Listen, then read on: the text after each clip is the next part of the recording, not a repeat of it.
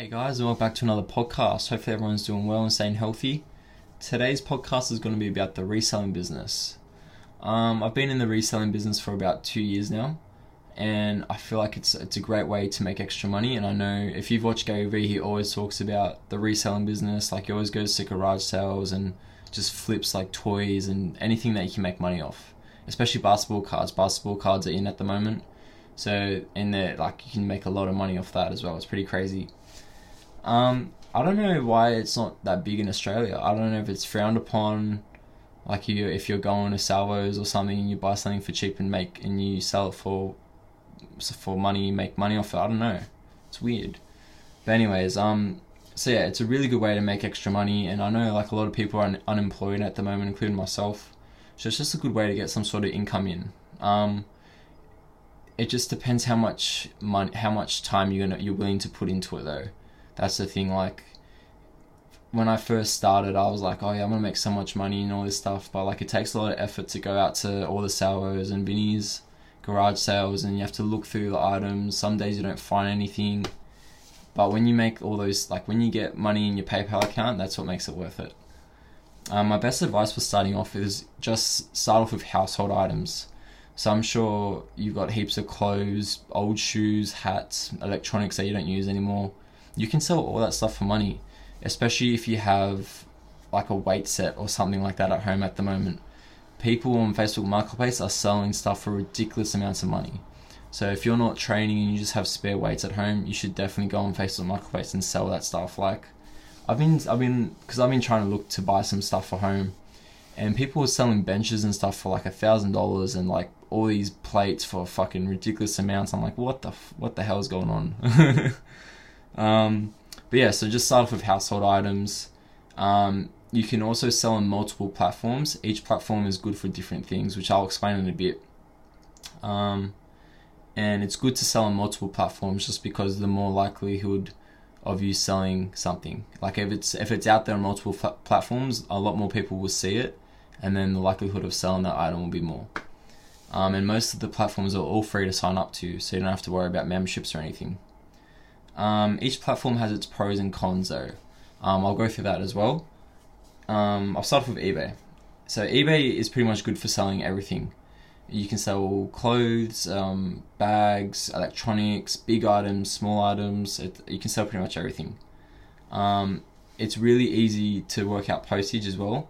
It has this thing where like you just put in the weight of the item, how big it is, like the dimensions and stuff, and then it'll work out the postage for you. So that's pretty good. It has this feature where you can send offers to people. So on eBay, if you're interested in a like an item, you press like watching, and then if you have an eBay account, that thing will pop up saying someone's watched your item. Would you like to send them an offer? And I feel like that feature is really important because, like, say you have an item for $80 and you just need to make some money, you could send an offer to the person for like $50. That's nearly like half price, and then they might take it, they might not take it. But most of the time, if you send them an offer with that much, like that percentage off, then they'll most likely take it.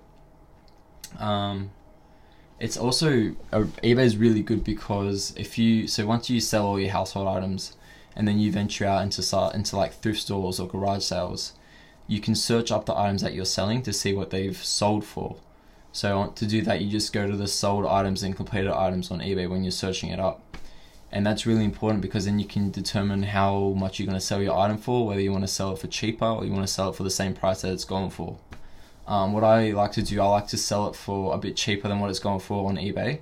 Just so like when someone sees that, they'll be like, oh, this is cheaper than the rest, I'll try and buy that one. There's a few cons to eBay though. With fees, like for when you sell an item, a certain percentage is taken off like the overall amount. Also, there's PayPal fees. There's not much marketing, which is shit. Like you can promote items, but you have to pay for it. And then I feel like promoting on eBay is not the best. Like you do get more views and stuff, and more watches, but I still think it's not the best. There's also eBay policies that you have to follow by as well. If your items don't meet the eBay policies, then the items will get taken down, and your site can get restricted to like. So you won't be able to sell for like a week, or if you do it again, like a month and all that stuff. There's also Depop. So I've only started selling in Depop for about a year now, and Depop's really good for clothes. I find it's really good for like bags and shoes, all the clothing stuff. It's really good because you can use hashtags. So if you take some really good photos of like the item and you put some hashtags on there, so say like you're selling a festival bum bag, and you put the hashtag festival bum bag. When people want to like buy a bum bag, they'll just search up like festival bum bag in a hashtag, and then all the bum bags will pop up, and then they can just see all that stuff. It's linked to Instagram, so you can also sell on Instagram through that.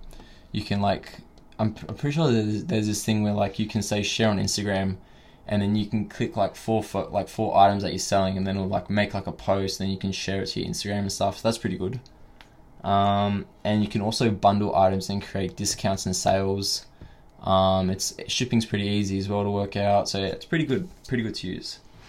There's a lot more fees though on Depop. There's like a 10% fee on sold items plus PayPal fees. So say you sell an item for $40, the Depop fee would be $4, and then the PayPal charges a small fee of around $1.60, which leaves you with 34 and 40 cents like profit. So that's the only shit thing. What I do, tips and tricks from Nate. What I do on my Depop, I'll say message me if you're interested in buying something, and then what I'll do, I'll usually lower the price for them, and then I'll send them an invoice through PayPal Business. It's an app, and you only have to pay the PayPal fee. Then you don't have to pay the Depop fee, which is really good.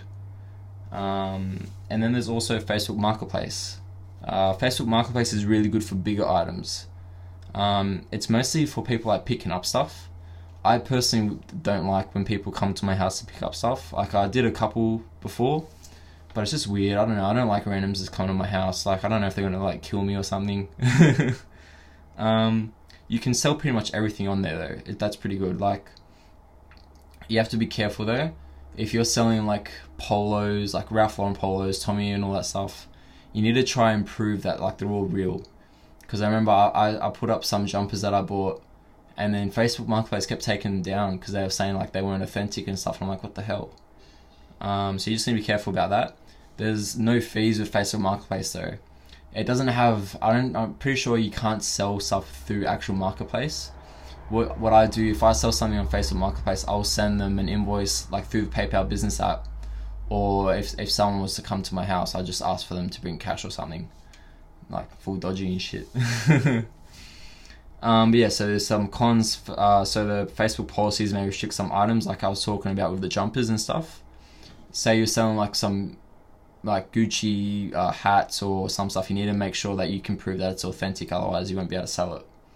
And there's also no buyer protection on Facebook Marketplace. So I don't know if anyone's used it before, but when you're selling something on Facebook Marketplace, people can message you and they can go on your profile and ask you about the item that you're selling. So there's no buyer protection. But yeah, like I really hope this can help some people, and if you're really interested in starting it, I just definitely think you should just start. Just because that's why I didn't know what the hell I was doing. But I started watching some YouTube videos. I watched these people called Rally Roots on YouTube, Retro Rescuers, and I just learned by watching them. I learned how to what stuff to sell, what stuff I should look for, how to calculate postage, all that stuff.